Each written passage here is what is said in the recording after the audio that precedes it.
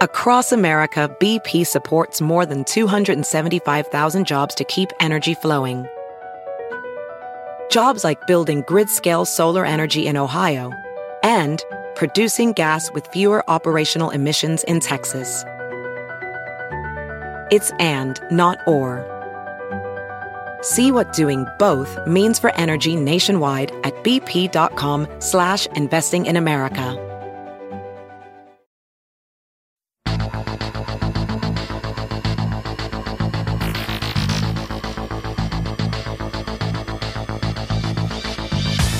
Welcome back to Everyday Einstein's quick and dirty tips for making sense of science.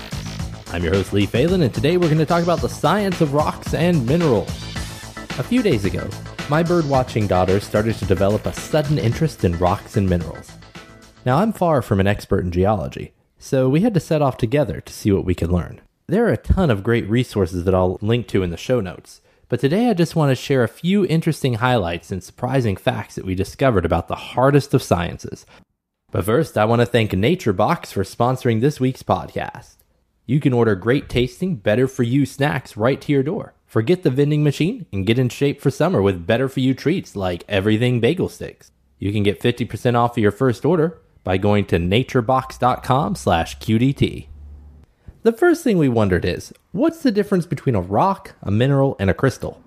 Well, it turns out that a rock is made up of two or more different kinds of mineral particles.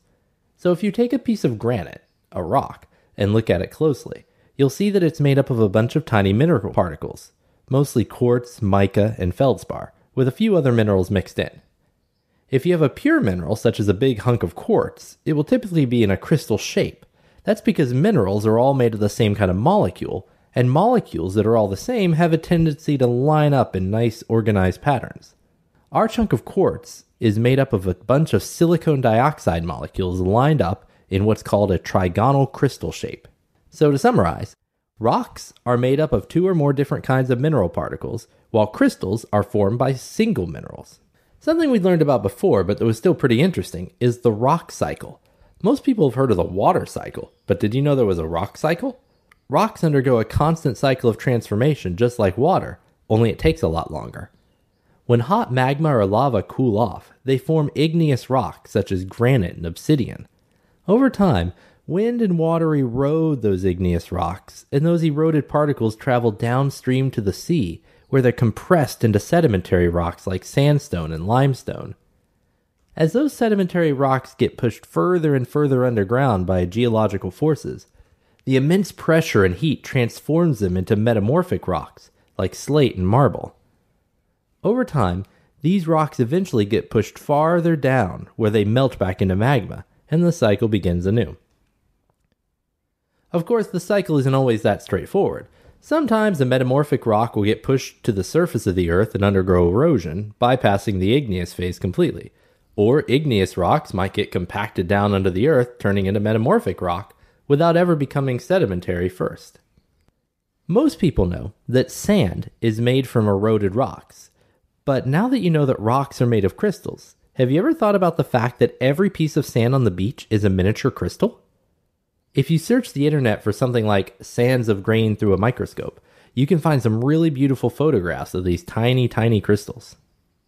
Of course, what every budding geologist wants to do with their pretty rocks is figure out what kind they are. Unfortunately, this isn't always easy, especially with rocks that kids find. Professional geologist Hobart King has this to say on the subject. If you are highly skilled at rock identification, I'm willing to bet that there's a location near your home where your hand specimen identification skills can be put to a rigorous test. It's your local elementary school. There you will encounter a diversity of interesting rocks, many of which you'll be unable to identify. It doesn't matter how many petrology courses you've taken or how many outcrops you've studied, you'll probably be caught off guard by what students bring to school. He goes on to say that the reason for this is that unlike most geological samples, which usually seek to identify the most common rocks for a given region, kids are usually looking for the most interesting rocks possible. Once again, I want to thank NatureBox for sponsoring this week's episode. NatureBox sends great tasting snacks right to your door, and they're great for you too. There are snacks like barbecue Ketty kernels, everything bagel sticks, South Pacific plantain chips, and over 100 more. No high fructose corn syrup, no partially hydrogenated oils, no trans fat, no monkeys, no artificial sweeteners, no artificial colors. Nature Box is available in 3 sizes at 3 different price points. Your monthly box always ships free, with the exception of Hawaii and Alaska. Nature Box is offering 50% off your first box. Just go to naturebox.com/QDT. Regardless of the difficulty level, all you need to identify minerals are a few basic supplies. First, I recommend you find a good field guide to rocks and minerals, preferably one with color pictures. From there, you'll find a list of basic supplies and tools you can use for identifying what you found, all of which you should have sitting around your house. So those are some of the highlights of what we learned this week in our geology studies. If you have more questions about geology, I highly recommend Andrew Alden's great resources on About.com.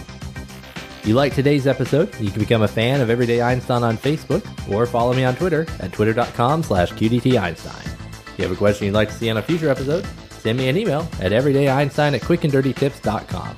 Till next time, I'm your host Lee Phelan with Everyday Einstein's quick and dirty tips for making sense of science.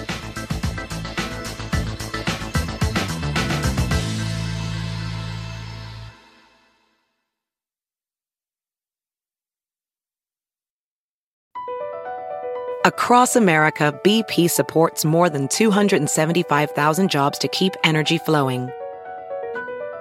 Jobs like building grid-scale solar energy in Ohio and producing gas with fewer operational emissions in Texas.